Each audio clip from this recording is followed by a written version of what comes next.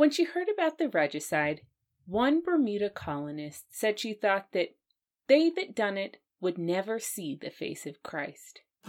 You're listening to Rejects and Revolutionaries with Sarah Tinsolvola, a podcast tracing the origins of America from the Tudor era to the 20th century. Now, before we get started, I just wanted to do a little bit of housekeeping.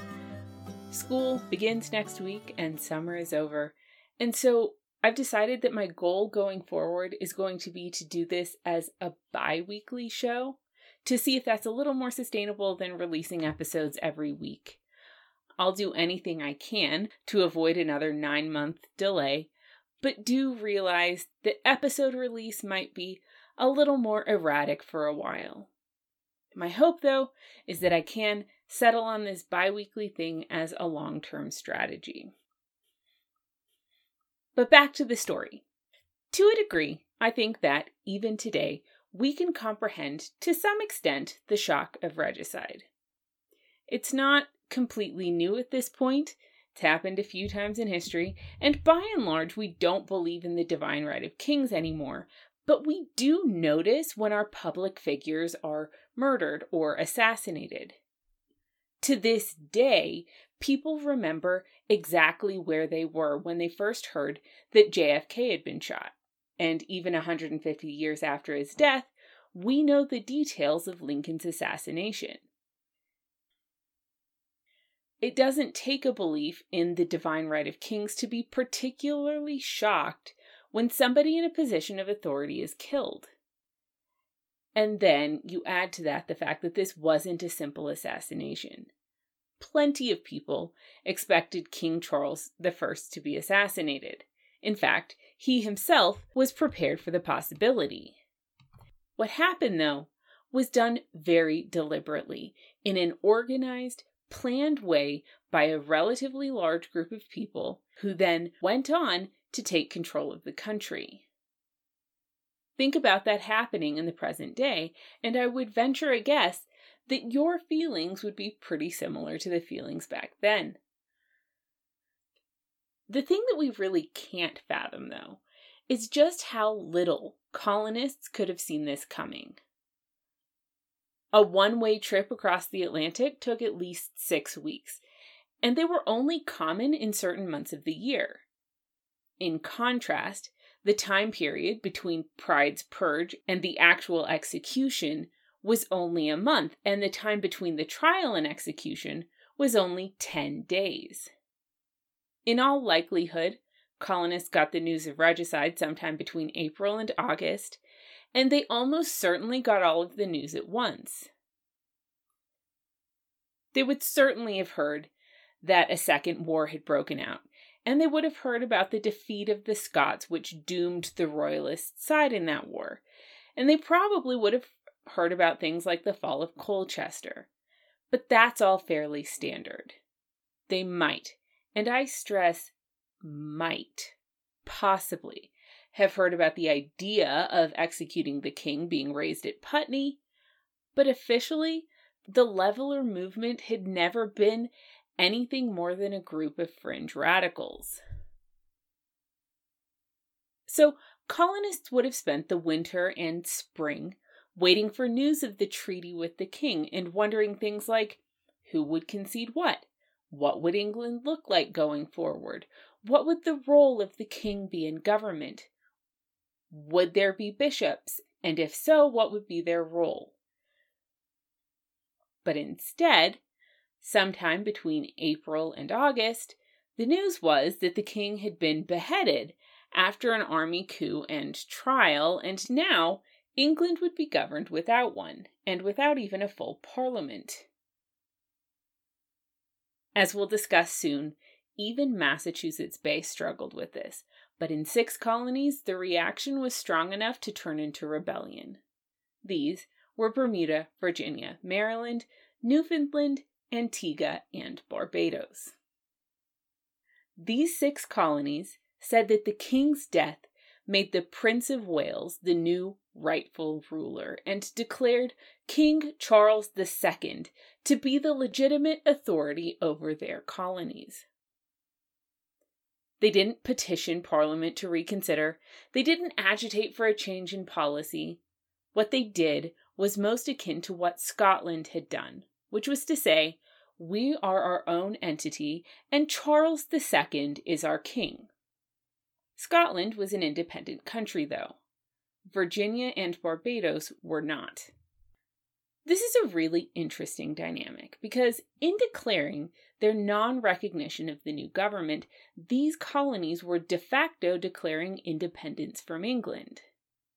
As we'll see, and as Virginia in particular will make very explicit, they were saying that they would take their colonial orders and pay their colonial dues to England's rightful king and not its usurping government. The details of how this happened differed from colony to colony, but there were also some interesting similarities, so today we'll go through all 6 colonies in order.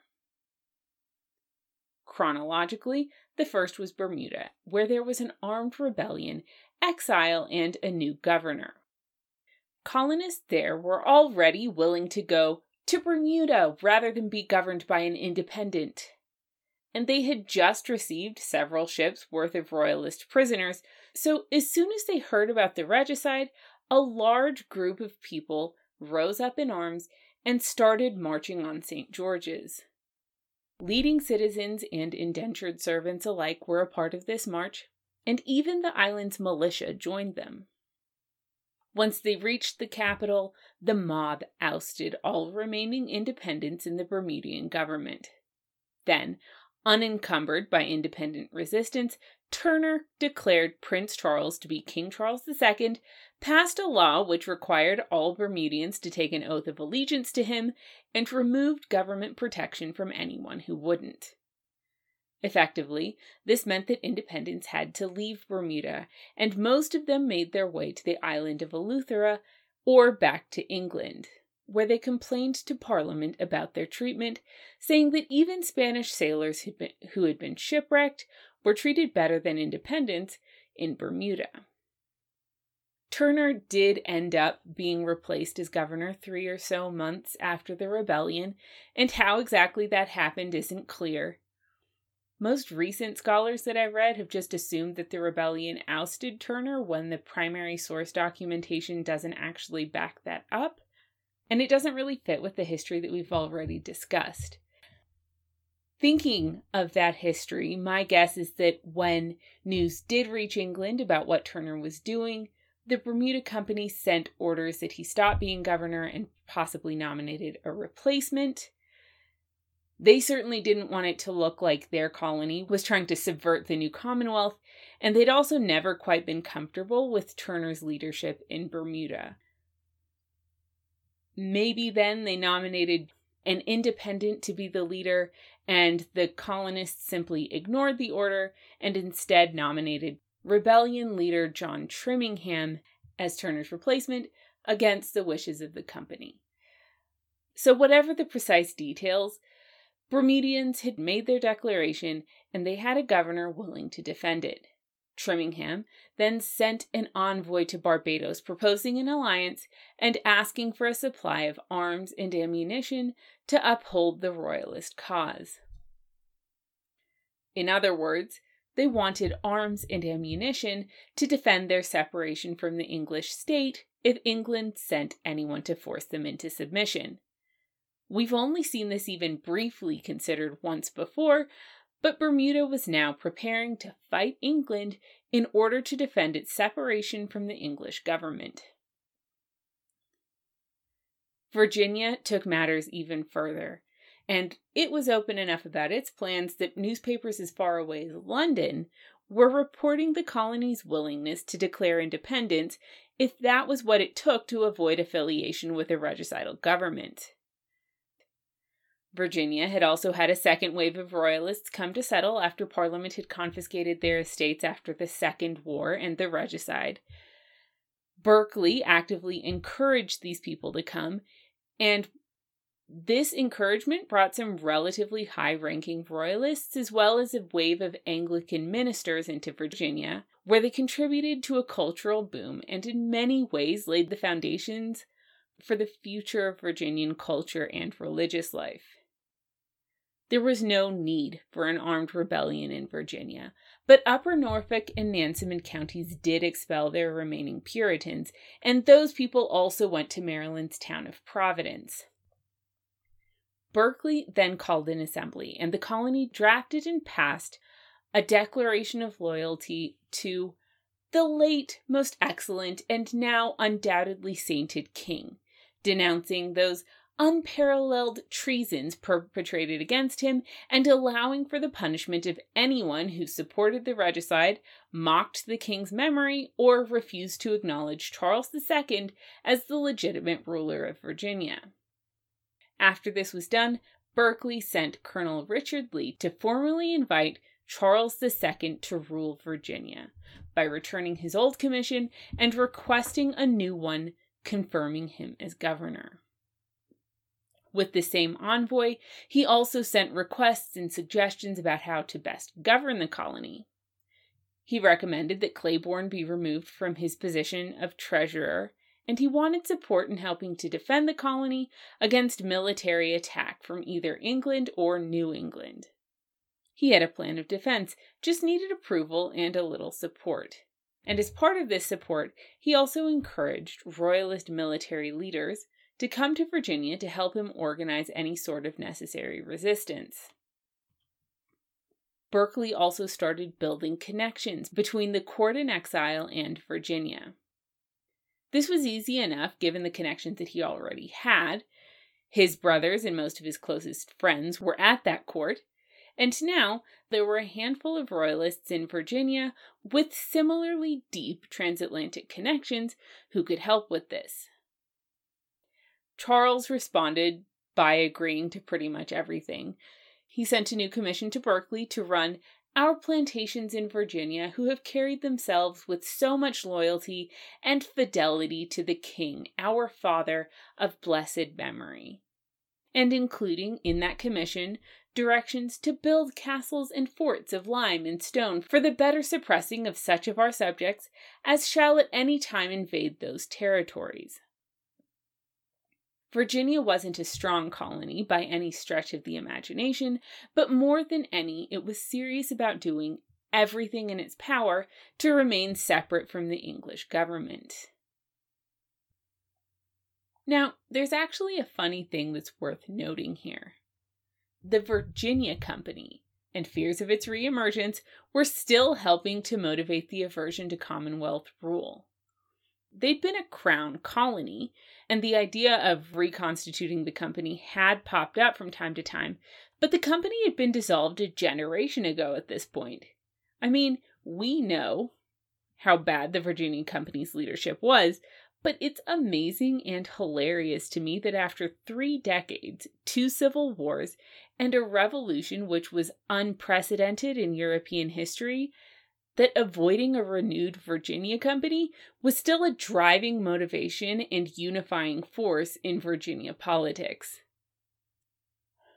Next was Maryland, and if not as overtly determined as Virginia, Maryland risked more than any other colony for its loyalty. As we've seen time and time again, Maryland has always been under more scrutiny than any other colony. The most recent example of Marylanders being singled out was that Giles Brent had been forced to leave Maryland after his estates were sequestered by Parliament. That's not something I've heard of happening to any other colonist who spent the war in America. Meanwhile, Baltimore was still in England, desperately trying to protect the colony and his ownership of it, and a declaration for the king would effectively doom that. In addition, the colony had an ever-increasing population of Puritans. Some, recently from England, having been recruited by Baltimore himself, were happier to play by the rules. Given this fact, and the timing of their move, which was just after the irrecoverable collapse of the Presbyterian movement in England, it's a fair bet that these were mostly Presbyterians instead of independents. The recent transplants from Virginia, on the other hand, immediately started challenging the colony's government once they arrived. After getting permission to settle, the exiled Virginians immediately refused to sign the Oath of Allegiance, claiming it was an oath to support a government which upheld Antichrist, and knowing that the colony was too weak to actually enforce the rules against 300 of them. After being kicked out of Virginia and welcomed in Maryland on the basis of religious liberty, these people protested, extending that same freedom to the Catholics and Anglicans who had founded the colony in the first place. They simply occupied the land, got no formal grants, paid no taxes, refused to participate in the colony's General Assembly, and made themselves a lingering threat to Maryland's already tenuous stability. Because of all of that, the declaration for Charles II did happen in a fascinatingly different way in Maryland. So just to orient ourselves in time, news of the regicide reached the Chesapeake around August of 1649. In September, the new governor, William Stone, went to Virginia for 3 months, leaving his deputy governor, the devoted Catholic royalist Thomas Green, in charge. The November meeting of the General Assembly quickly and easily declared the colony's allegiance to Charles II as their rightful leader, and to further the common rejoicing of the inhabitants on that occasion, declared a general pardon to all citizens for all offenses. This, I'm sure, was specifically meant to appeal to Puritans who hadn't been following the colony's rules. Stone returned in time for the next assembly, but he didn't address the issue and simply went about managing the day-to-day affairs of the colony, refining assembly procedures, and so forth. These things actually weren't quite as trivial as I just made them seem, but the point is that Stone allowed the declaration of submission to Charles II, instead of the English government, to stand. It was, I think, a very clever evasion, and though I am always working with limited documentation doing this podcast, and therefore can in no way prove this, there's not a doubt in my mind that it was intentional. The Virginia exiles, though, were extremely displeased by the Declaration of Loyalty, and they weren't persuaded to accept it by the removal of punishments that they already had no intention of accepting. While everybody else seems to have supported or at least accepted the declaration, Providence residents reported all the actions of Maryland's government to England, and then started spreading rumors in Maryland that the Rump Parliament was about to overthrow their local government. Next was Newfoundland. Here the declaration was very much a top-down thing. The colony's leadership had always been almost exclusively royalist, and its population was from a royalist-leaning part of England, Devon, but its minuscule population was mostly comprised of seasonal fishermen, a handful of people who catered to them, and a handful of ships' crews who stayed over winter. Most of the population was too preoccupied with the hardships of everyday life to make a stand, and as English ships were now almost exclusively parliamentarian, opposing the new English government would be inviting trouble. Proprietor David Kirke, though, did declare Newfoundland for Charles II, and even sent some ships to deal with any conflict resulting from the action. Prince Rupert was already in the area attacking parliamentarian shipping, so Kirke's idea was that these ships would join forces with Rupert's fleet. Kirke may have been dedicated to the king's cause, but thanks to Newfoundland's size, proximity to New England, and its non-permanent nature, this was the most minor of the rebellions that we'll discuss today, and it made virtually no impact on either Newfoundland or England. That, however, brings us to Barbados, and news of the regicide there tore the colony apart in a much more extreme way than it did anywhere else. And it was only after a year of strife that the colony finally made its declaration. The strife, though, wasn't really royalist versus independent. It was the result of a small group of people manipulating already heightened emotions in a bid for power, and very nearly getting it. The story of Barbados's declaration starts with one of the many distressed cavaliers who had made their way to the colony after the First Civil War, a man named Guy Molesworth. Molesworth was a perfect example of the embittered royalists who fled to the island. He was in his 30s, the oldest son of a wealthy Northamptonshire family, had served as an officer under Prince Rupert's brother Maurice, and he had lost everything to the war and sequestration. And it's worth noting that by everything, I mean everything his family had built over the course of generations, which had been passed down to him. It was a big, deeply personal loss. He then moved his wife and daughters to Barbados and spent the next couple years building up a new source of wealth, and he was even selected to be the colony's treasurer. There was nothing particularly wrong with Molesworth's character, but he was bitter, angry, and indignant, and he was by nature an abrasive type of a person. Making friends with the island's parliamentarians wasn't exactly on his to-do list, and if you were to try to identify the person who was most likely to incite a rebellion and kick out Barbadian parliamentarians, thanks to his unpleasantness alone, you might assume it would be him. And that is exactly what a man named Humphrey Walrond accused him of doing after the regicide. Walrond was a new arrival, arriving in Barbados at almost exactly the same time as news of the execution did, and he was nowhere near as distinguished a cavalier or person as Molesworth. A new world meant a new start, though, and he and his brother Edward labeled themselves moderates and set about making friends with the colony's elite, parliamentarian and royalist alike, paying particular attention to Governor Bell and James Drax. While royalists reeled and fumed over the regicide, the Walronds told Drax that Molesworth was trying to stage a servant rebellion, and that he had declared that it would never be well in this island until the Roundheads' estates were given to the poor cavaliers.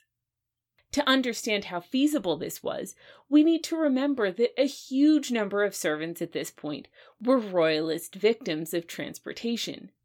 People who had, for their loyalty to the king or some minor offense, been condemned to indentured servitude in a colony where manual labor was particularly grueling. They could easily be incited to rebellion, and there had in fact been an attempted rebellion a couple years before.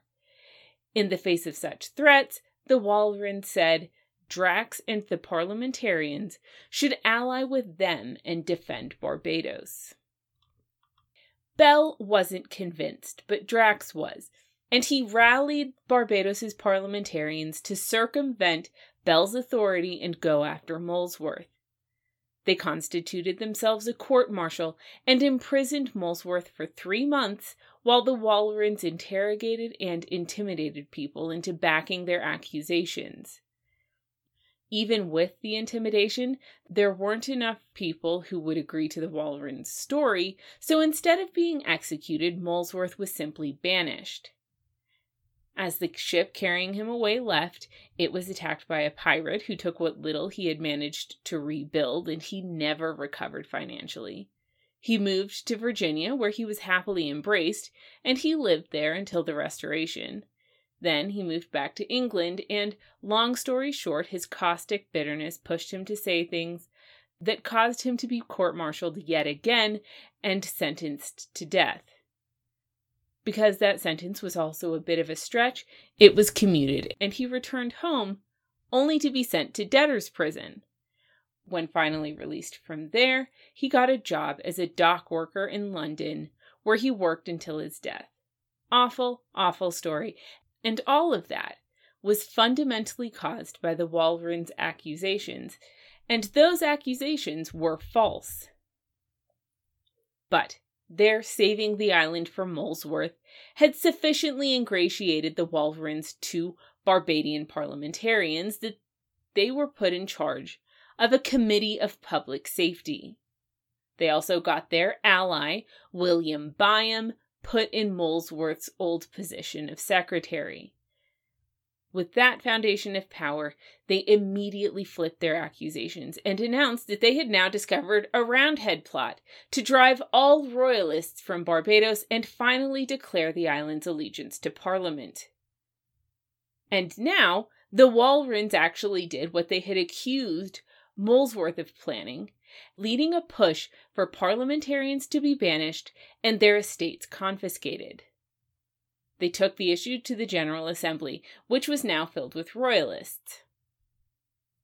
The thing you need to remember going forward is that the royalists of Barbados did, in fact, have very strong desires for the colony, as they did everywhere, and independent of anything the Walrons said.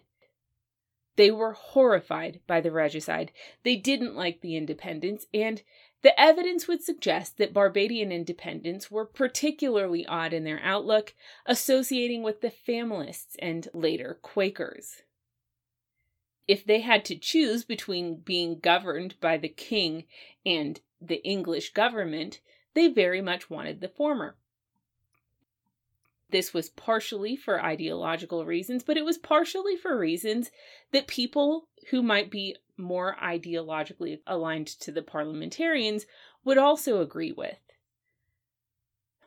They feared the ever-present and now growing threat that the Commonwealth might restrict Barbadian trade, which was the source of their wealth. The Walrons had easily pushed the parliamentarians to join them by playing into existing fears, and now they were doing the exact same thing with the royalists. The Walrons' push wasn't like the royalist rebellions that we've seen in any other colony. It achieved some royalist aims, but it was fundamentally a power play on the part of a very small group of people. The Walrons manipulated people by playing up very real fears and promising the fulfillment of very strong hopes. So, when they went to the assembly, most royalists didn't agree with the Walrons banishing their opponents, but after a few days of persuasion, they had convinced just enough people to gain a majority. The strongest opponent of their push was another royalist exile named Thomas Modiford. Urging refusal of the plan, Modiford gave a speech asking colonists to seek peace and compromise, which would also lead to plenty in the true Barbadian way. Then he submitted a bill advocating that the Barbadian government simply leave people alone as long as they would submit to its authority. This act actually gained traction, but then the Walrons modified it until it did exactly the opposite of what Modiford had intended, and declared that the independents must leave Barbados. Legislatively beaten, Drax led a petitioning effort to demonstrate the general opposition to the law, including among royalists, and to ask Bell to order an immediate election. This election would still be won by royalists, but not those who agreed with the Walrons. Bell accepted the petition, and in response, the Walrons set their sights on him. They declared him a Roundhead and started publishing pamphlets criticizing him and accusing Drax of leading a Roundhead plot. Like their accusations against Molesworth, their accusations against Drax were convincing enough that even moderate royalists were pretty sure it was true. The only way to stay safe, the Walrons now insisted, was to rise up in arms and destroy Barbados's government, where the pretense of liberty meant slavery and tyranny.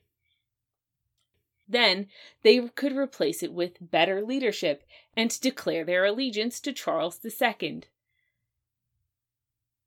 Most places didn't actually do anything, but near the Walrons' home, they did prepare to riot. They swear they will sheath their swords in the hearts of all those who do not drink a health to the figure second, and another to the confusion of the independent dogs. After being the governor who had first made Barbados a successful colony, and who had kept it together during all the years of war, Bell had now lost control, and he would never regain it. He issued a proclamation condemning the pamphlet war, which he said was raised on purpose to beget intestine and civil broils, and ordering the punishment of anyone who continued the chaos, including the death penalty for anyone who rose in arms. He authorized Drax to form a militia, and Drax immediately arrested Edward Walrond and William Byam. In response, a group of royalists started advancing on Bridgetown, and in response to that, Bell commissioned both Drax and Modiford to raise troops to oppose them. There was a showdown, but it was Bell who ordered his forces to back down, and it was Bell who accepted the Walrons' terms of peace. Independence would be disarmed, the use of the prayer book would be mandated, and the magazine at Bridgetown run by not just royalists, but Walrond allies. 20 Barbadian parliamentarians would also stand trial for conspiring against the island's royalists, and finally, it was time that Barbados declare for Charles II as the rightful monarch. When Bell capitulated, everyone except the Walrons party abandoned the aging governor, and the Walrons started preparing to take complete control of the island. Watching the events unfold, though, was Francis Lord Willoughby of Parham.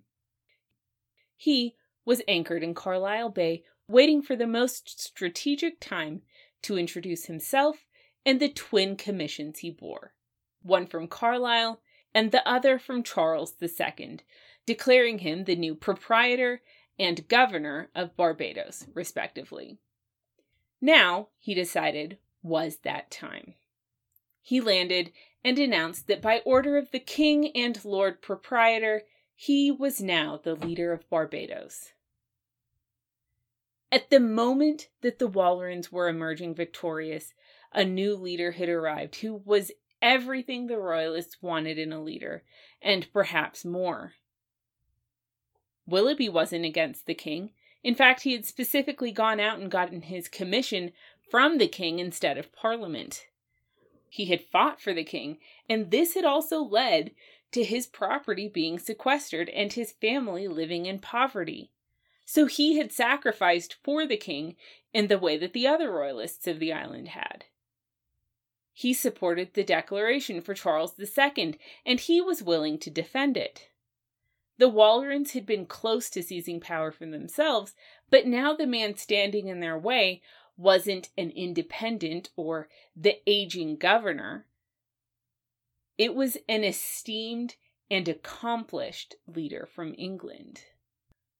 The Walrons used their remaining momentum to push the assembly to put a 3-month stay on Willoughby as governor, saying he was once a Roundhead and might be again, and that they just needed to have some time to evaluate him before accepting him as the leader of the colony. The Walrons would use this time to try to salvage their victory, but Willoughby also had other islands to visit and his own strategies to consider, so he didn't fight this day, but agreed to return in 3 months. When Willoughby left, the Walrons brought the 20 named parliamentarians to trial, and most of them simply left Barbados rather than go through the inevitable. Those that remained were fined exorbitant amounts, from 5 to 80,000 pounds of sugar, followed by the sequestration of their estates and the passing of legislation hostile to Puritans. Then they tried to establish a strong political base who would reject Willoughby and support their leadership. They promised poor, royalists shares of the confiscated wealth. Then, bizarrely, they told the island's remaining parliamentarians that if they were put in charge, they would work to set up a popular government, saying that this had been their goal all along. As they were doing all of this, Willoughby was touring the other islands that he now controlled. He pushed each one to hold its own legislative assemblies rather than leaving governance to the Governor's Council alone. But his commissions were rejected in every colony that leaned parliamentarian. Since Carlisle's ownership was only nominal at this point, thanks to the 1647 court case, Willoughby's lease didn't entitle him to control anything. And the King's Commission was even less persuasive. Interestingly, even St. Kitts refused to recognize Willoughby because their royalist diehard governor, Thomas Warner, had died a few months earlier and been replaced by somebody whose main goal was to avoid conflict, which meant accepting the new Commonwealth. Only Antigua accepted Willoughby as the legitimate proprietor. Their governor, Henry Ashton, had been appointed by Charles I to help end the devastating conflict of Barbados' earliest years, and he was consistently loyal to the royalist cause. He had led the colony in proclaiming Charles II and expelling the colony's independence with very little opposition, and now he accepted Willoughby with similar ease. When Willoughby returned to Barbados, he forged an alliance with Modiford, and together they upheld the declaration for the king while depriving the Walrons of their government offices and returning property to both remaining and returning parliamentarians. So by 1650, there were 6 colonies who had effectively declared themselves independent from the English Commonwealth, and instead declared that their true, legitimate authority was the uncrowned king living in the Netherlands. In response, the Rump passed an act for restricting trade, which forbade all ships from all nations from trading with Virginia, Bermuda, Barbados, and Antigua, and allowing privateers to prey on any ships which actually did trade with them, a particularly enticing prospect in the sugar-producing Caribbean islands. Newfoundland wasn't targeted because Parliament simply punished Kirk, and Maryland would be addressed separately too. It'll take several episodes for this story to fully play out, but for now, what we have is 6 colonies toying with the idea of being ruled by a government other than the one ruling England. And in the Act for Restricting Trade, as we'll soon see, a step toward the Navigation Acts. And next episode, we're going to start looking at the beginnings of what we think of when we think of the British Empire.